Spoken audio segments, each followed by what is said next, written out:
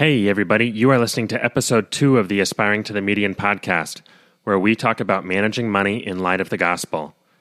You've probably heard plenty of pastors talk about what the Bible says about money. Well, today we're going to be looking at gospel-centered finance from the perspective of a professional financial planner. Let's get started.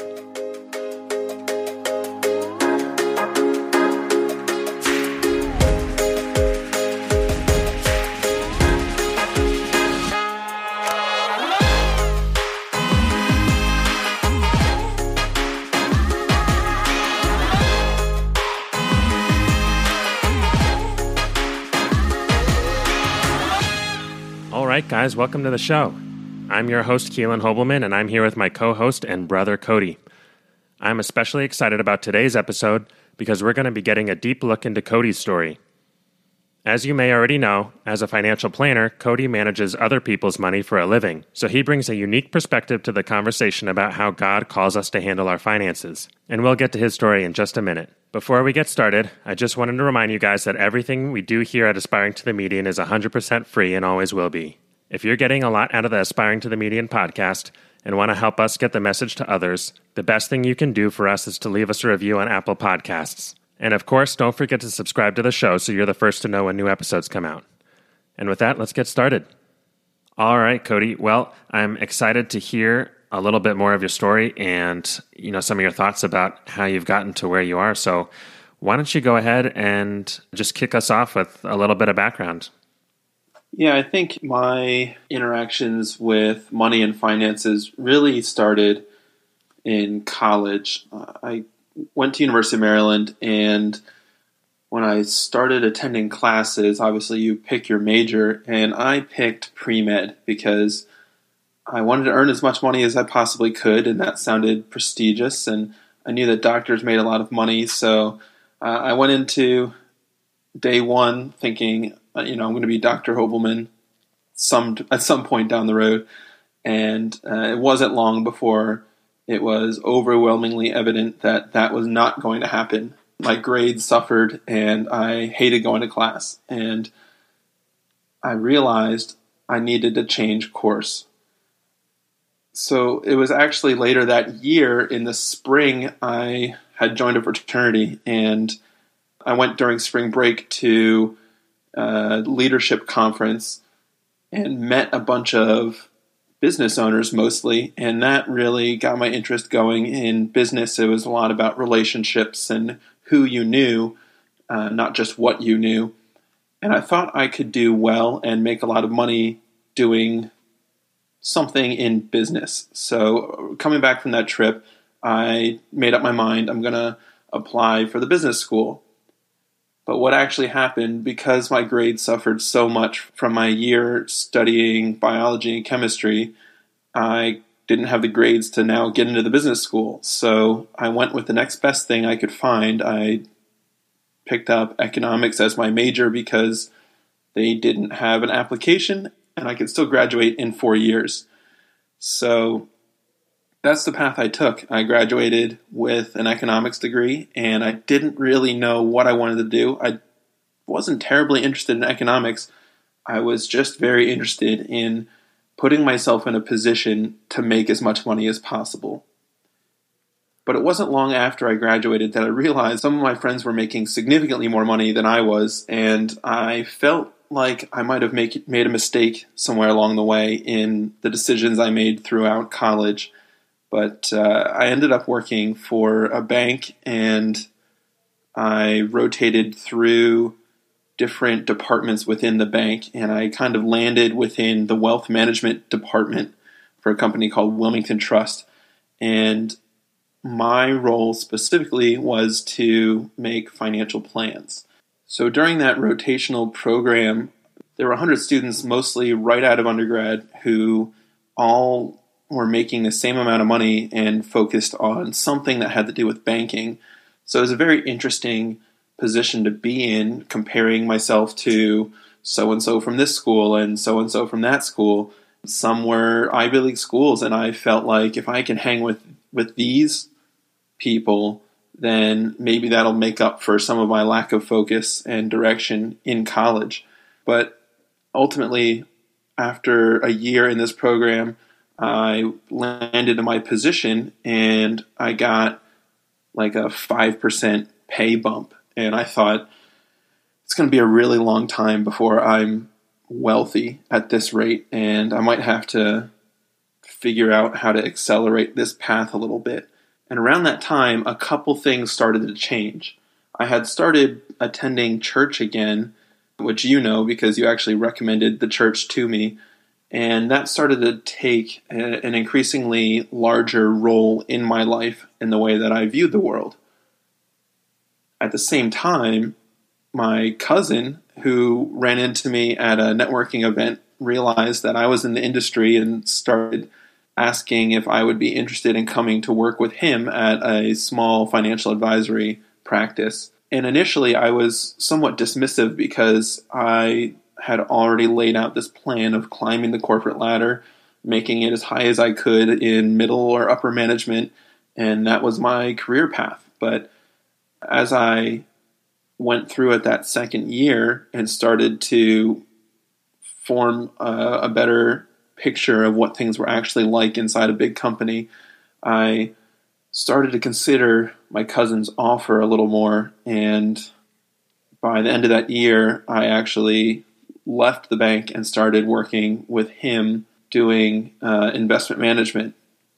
And that was a pretty big change in and of itself. What year was that in? So that would have been, I graduated in 2015, so it would have been early 2017.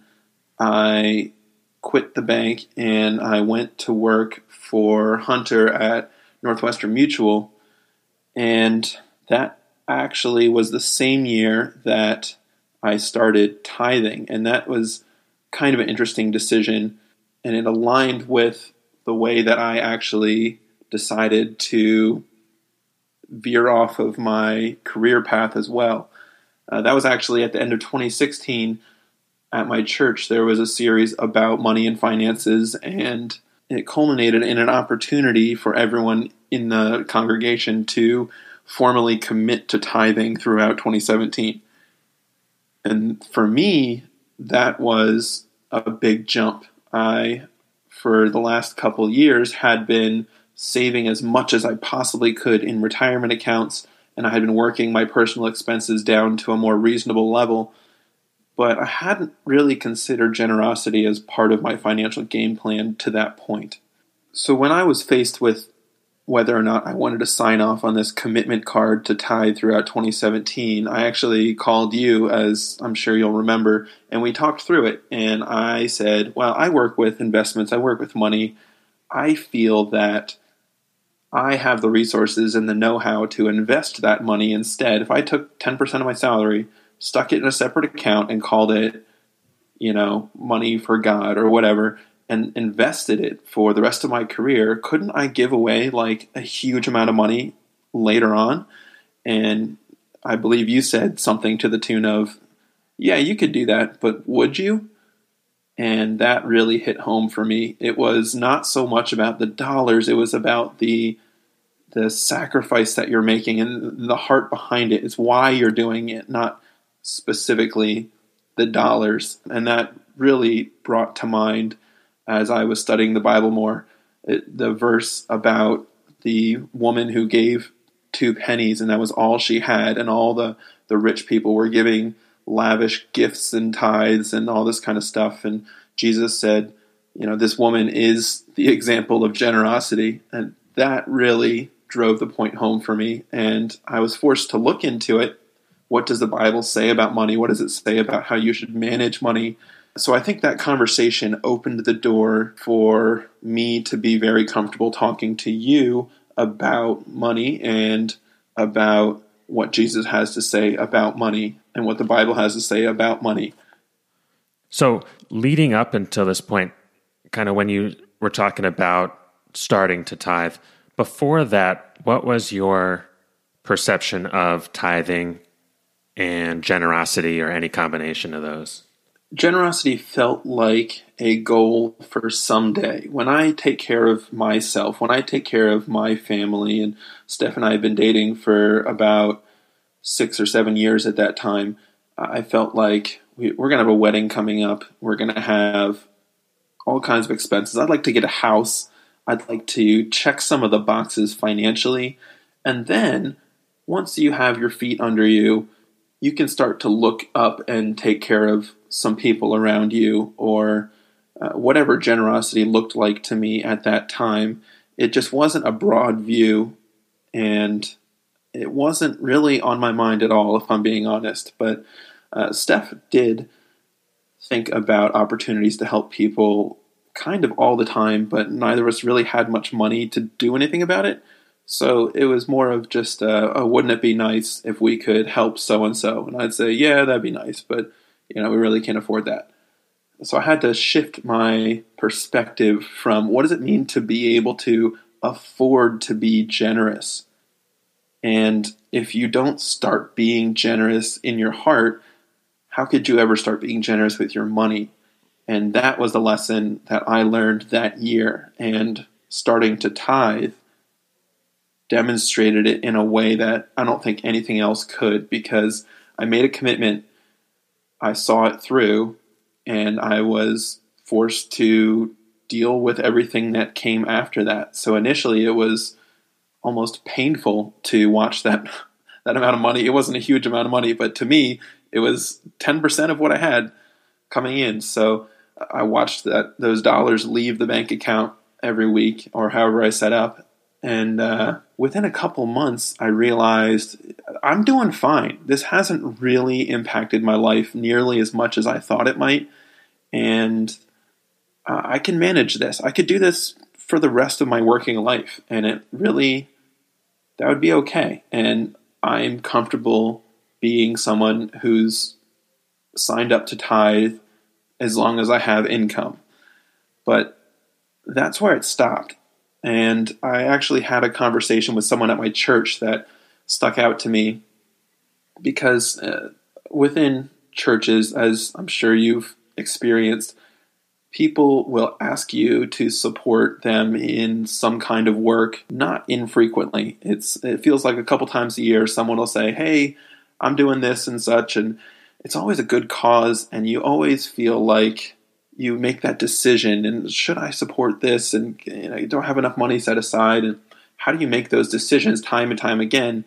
And how will it affect the relationship with that person who's asking me? But I actually talked to someone at my church who said something to the tune of, well, if you just tithe, then you're good. You've covered your generosity part of your budget, and that gives you a way to guilt-free turn down anything else that's asking you for money. Anyone else who's asking you for additional money, you can say, well, I've chosen to support my church in this way, and that's how I allocate my giving. So I was very happy with that, because it felt like a guilt-free way out of making further commitments. I made my commitment by signing that card back in the end of 2016, and that was my get-out-of-jail-free card for giving. Mm-hmm. But I don't think Steph saw it that way. I don't think she agreed with my concept of generosity, because it was so important for her to support people that she loved, people that were close to her, in a more direct way. So she was giving money away left and right, it seemed, compared to what I was doing. And I had to think about, what am I doing? And, well, I've checked my box, so I don't have to feel bad about it. But, she's supporting so-and-so, and I didn't. And that's our friend. And how does that make me look? And I had to really think through a lot of these things, as far as, I'm talking $50 here, $25 there, but it just wasn't even in my mind at the time. So it sounds like tithing and your introduction to tithing had a pretty big impact and was a significant turning point for you in a lot of ways. I know that people kind of land all over the place when it comes to tithing. Did you just jump right in at 10%, or did you have some way to ease into it?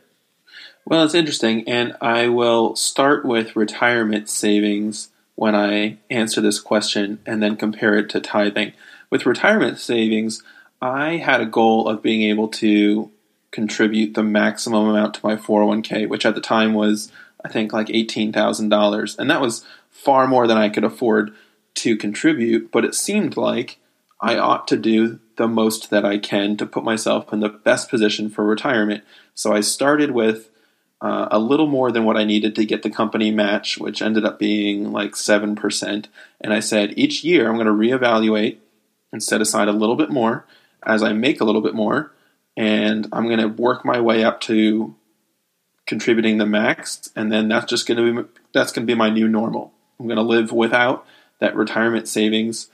And that's not how I approached tithing, which was really interesting to me because the wading into retirement savings model worked really well for me. I got gradually used to living on a little bit less each year. But with tithing, I don't really know what was so different about it, but it felt like it wasn't such a financial decision as it was an obedience decision. I was deciding to obey what I understood the Bible to say about tithing. It was just, I'm either tithing or I'm not tithing. It wasn't, I'm half tithing or whatever. So I signed the card, said I'm going to tithe in 2017, and to me that meant 10%. So I started, it was an easy calculation. You take your income, divide it by 10, and there's your tithe. So that amount started leaving my account in January 2017, and I just never looked back. So it was a little more of a jarring transition financially, but I don't regret it. And if I had to do it again, I think I would take the same path. And interestingly enough, it set me up for another financial generosity decision a lot sooner than I expected. Our church was in the process of expanding. So they started meeting in a movie theater, and then they graduated to like a warehouse space that was rented, and then launched a second campus at a high school. And then ultimately we're trying to buy a building which costs millions of dollars to fix up and renovate and prepare and turn into a church.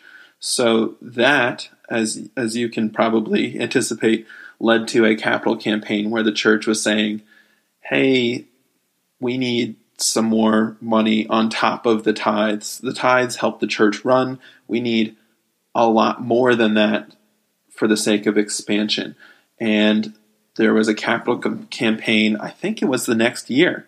And it was a challenge to there was almost a sense of how much can I sacrifice for the greater good of getting more people in the doors here, because I was experiencing all the benefits of being part of a church community and really taking ownership over my own faith. And I grew an incredible amount in those first few years after college by being part of that community. And I felt this sense of I need to pay it forward. I need to give back, and I need to do whatever I can to make sure that other people have access to this.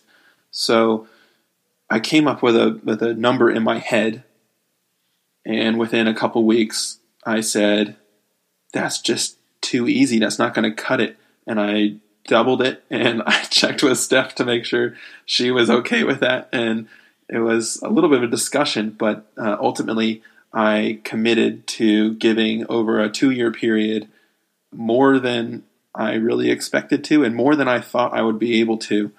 And I don't think that happens without me committing to tithe the previous year and getting some experience with using some percentage of my money for some purpose other than funding my lifestyle. So, interestingly enough, I was actually able to pay down that commitment sooner than I even expected to. And I was really proud of that. But what happened as a result is I became very interested in what was being done with all that money that was raised, because I was finally participating.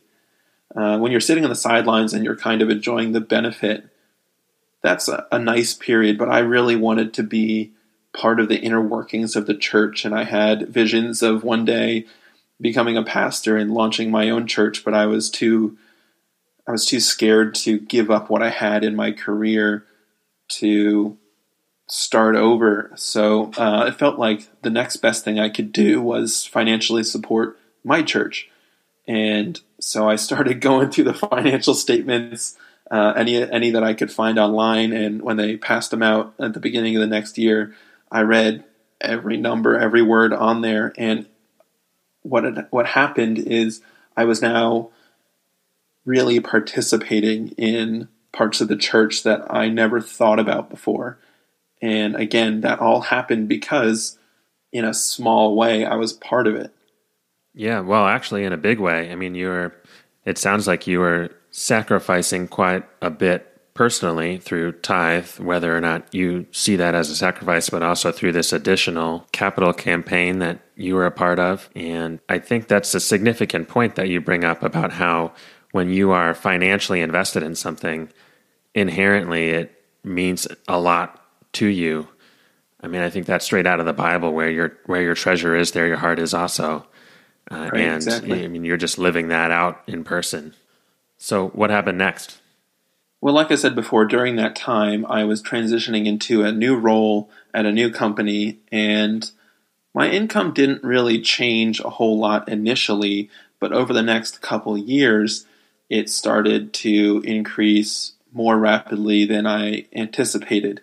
And that finally gave me some opportunities to, quote unquote, check off the boxes, like I said before. And Steph and I got married in 2018, and we bought a house in 2019. But throughout this time, you and I were having a lot of discussions, actually, that would last for hours about what does the Bible say about personal finance? What does that mean for us? What are you doing about it? What should I be doing about it?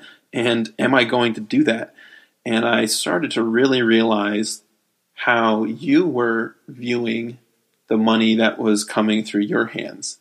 And we started talking about this manager concept that we talked about last episode, where it's not my money that I'm earning, it's money that God is giving to me to manage. And that realization kind of flips everything on its head. And it didn't take all that long for that concept to really hit home for me, because that's what I do for a living. I manage other people's money and charge a fee, and that's where my income comes from. We manage a bunch of people's money, and collectively the fee that we take is enough to pay for our expenses and our income. So that just kind of made sense to me, that I can change my perspective. I was perfectly happy accepting that everything belongs to God.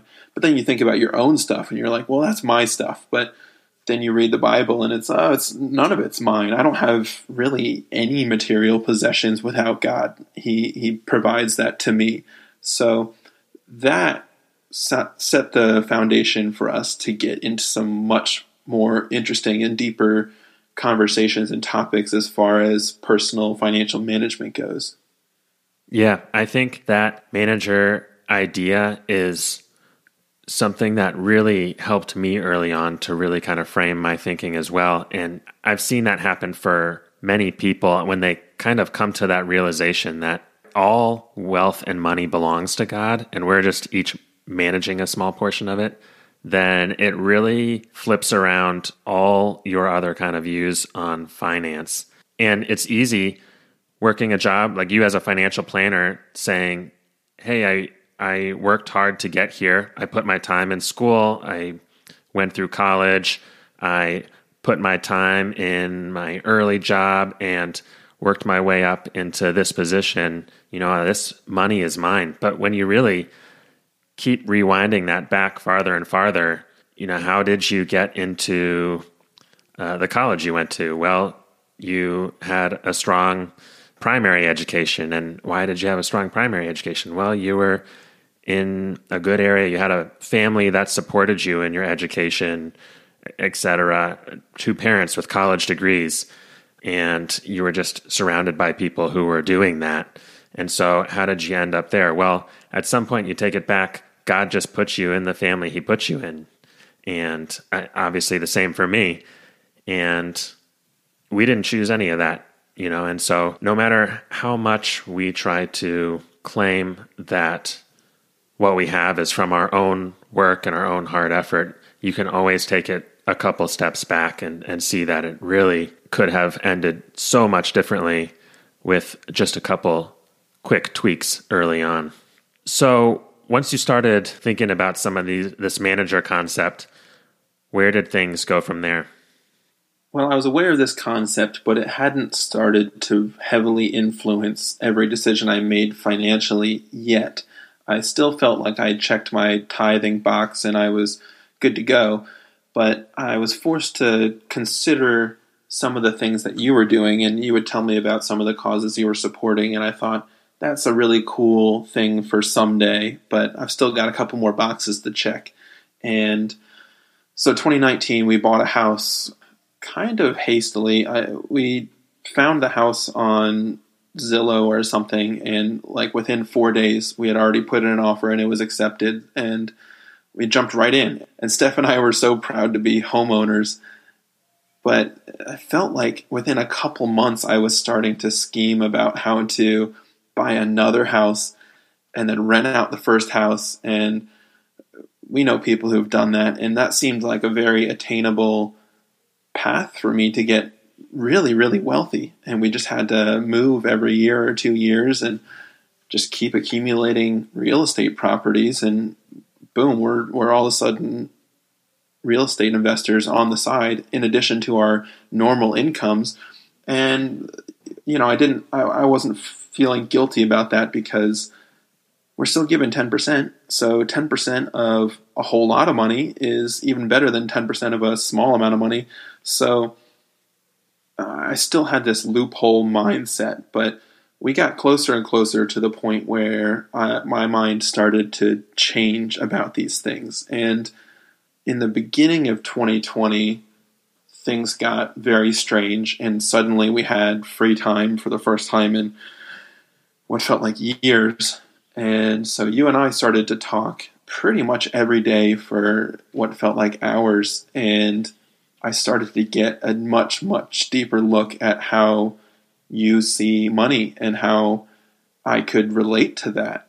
So we started having conversations about specific scripture and compiling material and trying to understand what to do with it. We built the website, and we were so excited to tell everyone about it.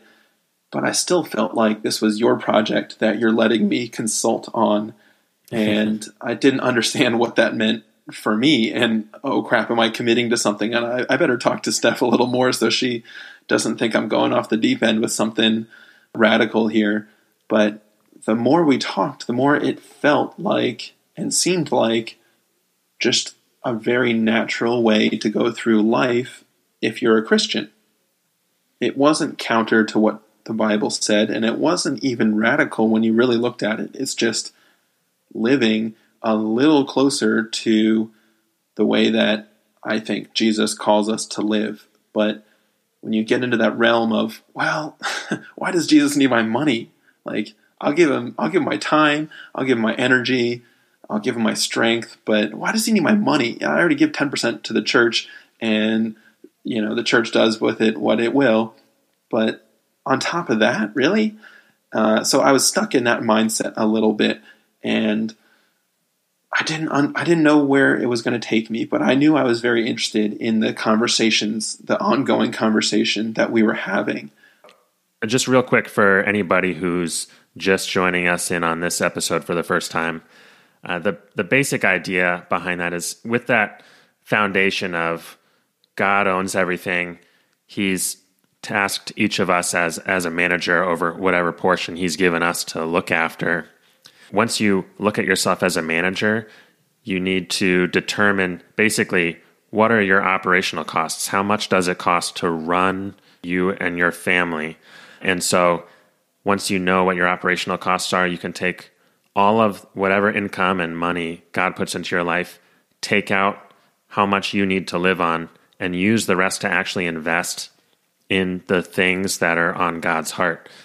Serving your neighborhood, your city, serving the poor and the suffering, and supporting missions, completing the Great Commission of bringing the gospel to the whole world. And the basic idea behind Aspiring to the Median and all over the Aspiring to the Median website is, in order to help determine what those operational expenses are, you can look at what the rest of the country is doing and distill down the whole country to 100 families, and you can figure out how much you spend compared to 100 other families of the same size as yours. And so when you look at your income and you look at these other 100 families, you might say, out of 100 families in the U.S., me and my family spend more than 70 of them, which would put you on the wealthy side of things. Or maybe we spend more than 25 of them,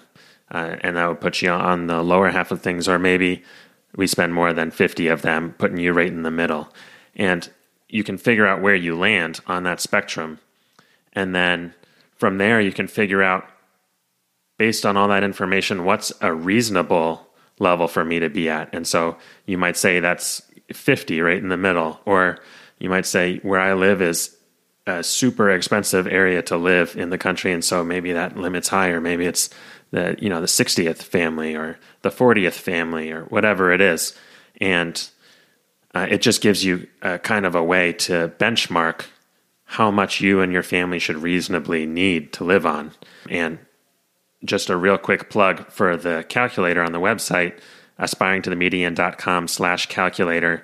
You can go through all of this information, plug in your family size, your income, and it'll tell you right where you stand on that spectrum and help you kind of figure out what different levels would look like if you were to commit to living like the 55th family or the 40th family or whatever it is. And so I encourage you to take a look and play around with that.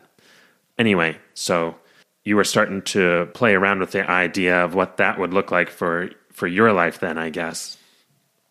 Right, and to give a little more perspective, at the time, earlier this year, Steph was working part-time. She's a teacher, and she was in the middle of her graduate school program, so we understood that as soon as she was able to, she was going to go full-time, and we were going to make quite a bit more money than we were making at the time, back in February and March. I also felt that at some point my income was going to continue to increase, so we were going to have more income toward the end of 2020 than we did in the beginning of 2020.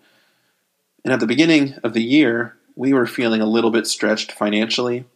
We felt that we were getting by, but we didn't have enough to afford the things that kind of allowed us to have a sustainable and somewhat comfortable lifestyle. So what we did at the time is we played around with the calculator quite a bit, and Steph and I discussed for quite a while where would be an appropriate place to fall on that percentile range. And we came up with a number and we said, let's try this for 6 months, understanding that at some point she's going to go full time and we're going to be above that limit. But for the time, we were below the limit. And you might think that that's just completely arbitrary to pick a limit that's higher than your current income, but it allowed us to start participating. Just like signing that card that got me to start tithing, and just like committing to the capital campaign, I now was officially a participant, and I could experience the mindset shift that came from that decision to participate.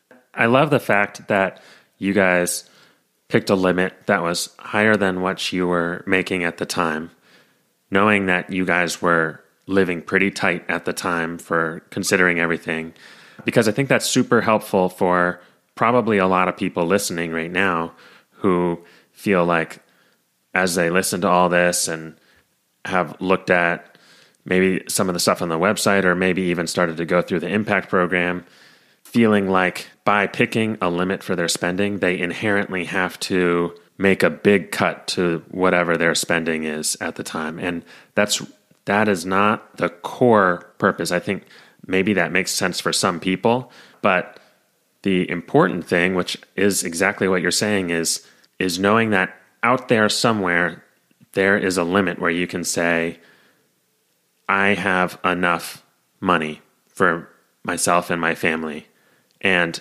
anything else that God gives me, I don't need for myself. And for where you guys were in life and all of your situation, that number was more than what you guys made. And I think that that's completely reasonable and will be the case for probably a fair number of people. And for others, that number might be quite a bit less than what they make. And so, anyway, go ahead. Right. So I said we committed to a percentile that we chose together for a period of 6 months. And then if we had to make adjustments after 6 months, let's go ahead and do that. But I couldn't have anticipated all of the things that changed in the way that I thought. And later that day, after going on the website and clicking commit, because I needed that official starting point, that day one of I'm in percentile living. Even though I haven't given $1 away, I'm part of it. I'm a participant.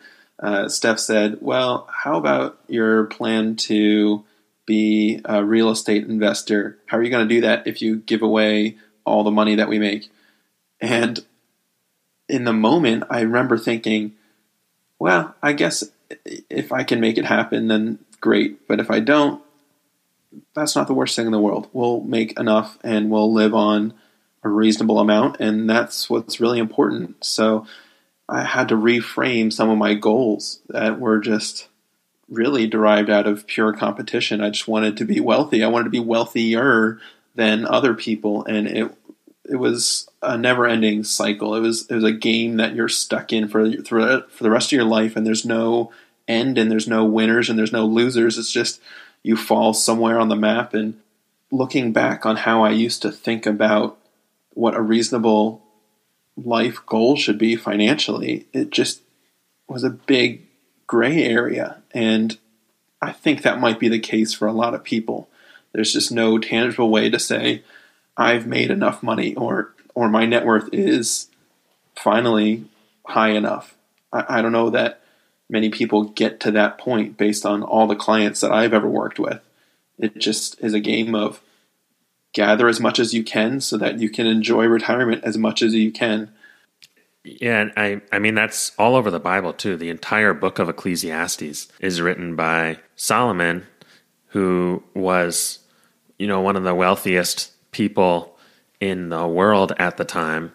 And the whole book is just him trying to beg other people to understand that there is no point where it finally feels sufficient, like you have finally made it, and I think we see that in all kinds of ways in popular culture too, through people who are massively successful at business, or through celebrities at the peak of culture. And you just see stories over and over of people in those places talking about how they're still not satisfied. And I think that comes a lot to the core of the whole aspiring to the median movement, which is saying, I am choosing to be satisfied at a point somewhere and just working to figure out where that point is exactly. Right. And I think you can convince yourself that you're different. And if you had that much money, you would handle it differently because X, Y, Z. But for where I was with Steph at the beginning of this year, talking to you, I felt that I didn't need to go and try to be that wealthy to take the Bible's word for it. I was willing, just like many, many other things in the Bible that I said, well, even though this doesn't quite make sense to me, or even though this is a little bit hard for me to believe right now, I'm gonna go with it. And I'm going to try my best to understand it for the rest of my life. But I need to obey here. And money is just one of those things. It just happens to be one of the more personal and tricky things. But I decided obedience has to be the way for me as a Christian. And what actually happened is maybe 4 months later, Steph was able to go full-time as a teacher, and her salary more than tripled. And I actually got a raise that same month, and we had a big jump in the amount of income that we had. And that gave us all kinds of opportunities to discuss what are we going to do with this extra cash flow. And to me, I felt like I had committed to something and that mattered, and I had to hold true to that commitment. So we looked at our budget and we imagined what it would look like if we could allocate all of it the way we wanted to and compared it again to where we are in the percentile calculator just to get a benchmark for where we're landing now. And it led to a bunch of really interesting conversations. And what we ultimately decided to do was try to get rid of debt as fast as possible. Everything except for our mortgage. We want it gone because we have to make payments on that debt. And as long as that debt is there hanging over our heads for stuff that we already bought, it's going to prevent us from living as generously as we want to. And so I saw that car loan and those student loans as standing in between me and the person that I really wanted to be. And that was a problem. So we've set out a really aggressive debt pay down schedule, and the way things are going, sometime next year we are set to be completely debt free, and that will just open up a whole new set of opportunities, and I cannot wait. Whereas my former plan was to make the minimum payments and stretch this debt out as long as possible and invest the difference, because as an investment guy, I can definitely beat 3% over the long term. So that's clearly the best decision because I'll end up with more money in the end. So that's just one example of a mental shift that happened as a result of participating and taking that first step. So just to make sure I have the story straight, when you initially chose your limit, your finish line, your cutoff, whatever you want to call it, the limit was more than what you guys were making, but you knew you had some income bumps coming down the line. And then a couple months later, you both had some income jumps that actually put you over that limit, and you had a discussion to kind of sort out what are we going to do with this excess that's over the commitment that we made. And right. You guys knew you had all of these various debts hanging over your head. And so while you had been planning on basically spreading those out over a long period of time, your shift changed to try to pay those down as fast as possible. And so even though you wanted to be starting to give and use that excess for other things that were on your heart, you guys came to the decision that it made the most sense to rapidly pay down all of that debt so that you could start giving that money away freely once that debt was paid down. Right, and we still tithe, and we do actually support a few causes that we include as part of our budget. So it's some combination of we've determined how much we need to spend on ourselves to be comfortable, at least this year, and we're still feeling like it's a bit of a trial period, but so far so good. And then we continue to tithe out of obedience and give out of, well, if I'm being honest, Steph's desire to help people that I'm learning to also have. And then we also pay down our debt at a very accelerated pace because it's interfering with our ability to be generous. It's really interesting that between the two of you, Steph has a very natural heart for generosity, and ideas just immediately come to mind for her when she sees needs, especially for people that she's connected to, like you were describing. And then you, on the analytical side, are back there combing through all of your finances and, looking at things from the bigger picture. How have you guys kind of worked together through all of this, and how has God used each of you to kind of stretch each other and build each other up? I think that can be demonstrated with one story where we did get our pay bumps and we were now above our limit that we set, and we were going to see how everything worked out. And I said, Steph, we've got excess, and we can start to give money away, and we can finally get rid of these debts that have just been with us for years. And I'm so excited. We got to this point where the numbers worked out and we have excess. And she said, well, what are we going to give it to? And I said, I don't know. We'll just figure it out as we go. And she said, no, what are we supporting? How are we using this money? That matters so much. And I realized I'd never thought about it. I was just so excited to make the numbers work, I hadn't ever considered the impact that those dollars can have. So it just brought up all kinds of great conversations. And I said, Steph, I'm going to need your help here. I can make the numbers work time and time and time again, but I need you to use that heart of yours to find those opportunities and make sure that we're always supporting those people that need help.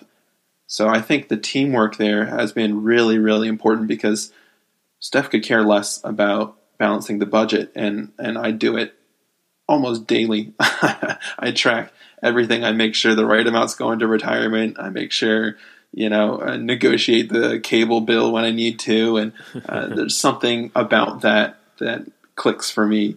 And for her, financial it's just planners. But for her, it's just hardwired into her heart to have that sense of empathy and sympathy for people who are in need. And if we are equipped to help those people, then I believe we should. And that's what's so exciting, to be able to participate in that and just do it. One of the things that I find very interesting about that story is that you dove headfirst into all of this, making big decisions for your life, picking a limit and saying, whatever God brings into our life, knowing that you guys are, have a lot of career left and a lot of potential for income bumps, and saying, this is the line that we're going to draw, and everything else we're going to set aside and use for something bigger than us. And you made all of that decision without having any tangible cause or organization or purpose or person or whatever that you actually wanted to give to it. And that has got to be super rare for somebody to decide that they want to suddenly be extremely generous without having any idea what they're going to be generous to. And I think a lot of that comes from the fact that generosity and this whole idea of defining what enough is in your life actually has way more impact on your own heart than it does on what you're actually giving the money to. Can you talk a little bit about that?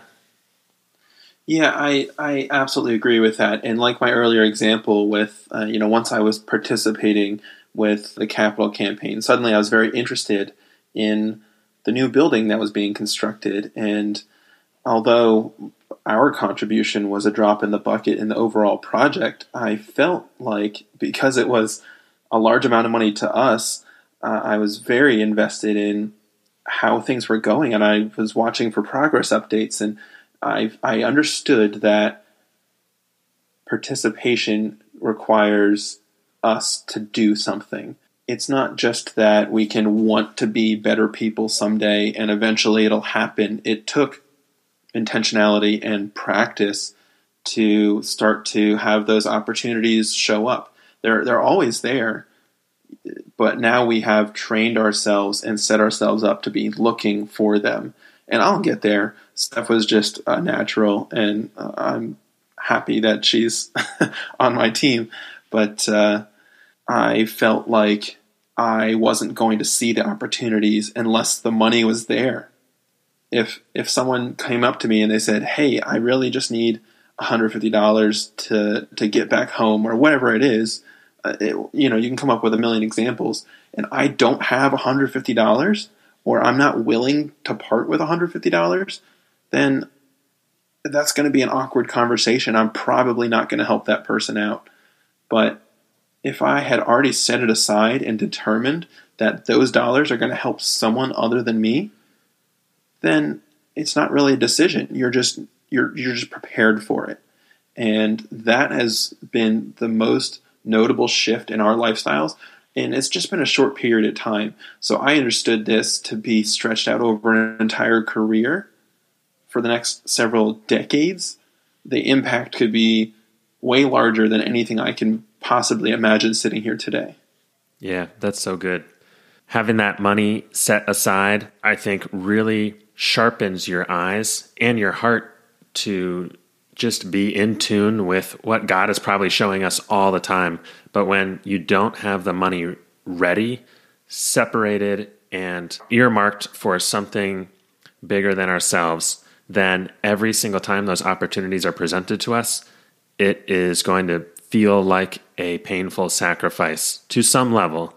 And when that money's already set aside and you've done all of the praying through and thinking through and intentionally working through determining how much you really need for yourself, then all of that money is ready to take action. And so when God provides the opportunities, you are ready to go. And I've seen that in Allie and my life as well, many times over, where if we did not have the money ready, I would have been completely blind to ways that we were able to take action. And so 100% agree on that. So as we're getting towards the end here, why don't you tell us kind of what you're excited for down the line in the next 5 or 10 years? Well, I think another change in my life that I'm going to experience in a big way for the rest of my career is the way that I see work and the incentive system around taking on projects or clients or really anything I do for money. And there was a time there where I was thinking, well, being an Uber driver, I could do that on the weekends and pick up some extra cash. And Steph, babysits occasionally, and when she's not teaching, she has the summers off and she's a swim coach, and we have these different forms of income. And at a certain point, if you're giving away money, then would you spend your Saturday nights trying to earn more money to then give it away? Well, you might, but you might not, and it's something to think about.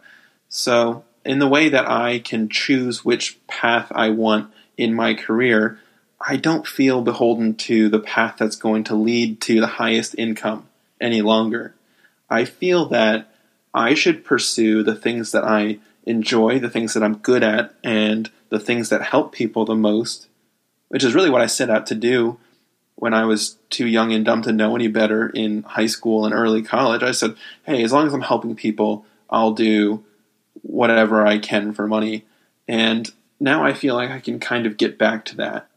So when I'm setting goals for the next 5 or 10 years, it's not so much oriented around a dollar figure of how much I want to make at this age or how much I want to have saved at this age. I'd really much rather be able to look back and reflect on the impact that we've been able to have.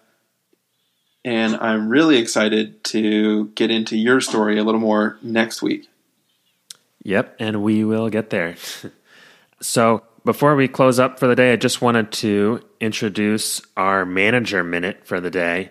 So this is a short, quick segment we want to start doing each week where we basically give you guys ideas for what you can do with the excess. We talk every week about choosing a limit and then dedicating all that excess to be used for something bigger than yourself and your family. And so what should you use that for? And so here's your Manager Minute for today. It's something my wife likes to call her Grubhub ministry. So if you haven't heard of Grubhub, it's one of those online websites that's connected to a whole bunch of restaurants and food vendors, and they offer gift cards that you can send to people. And so what my wife loves to do is, for when she knows somebody has a new baby or is going through a hard time, maybe lost a loved one, has somebody in the hospital, something like that, she will send them a Grubhub gift card enough to cover a meal or two and just let them order out for the night to give them a day to relax and take some of the load off their shoulders. And it's easy to do, especially when we already have all the money set aside. And it seems like every week there's a new person who she is excited to be able to support in that way. So there's your Manager Minute for this week. Thanks so much for listening, guys. If you are looking for any references in today's podcast, you can find them in our show notes at aspiringtothemedian.com/episode 2. Thanks again for joining us, and that's it for today. So we will see you next time.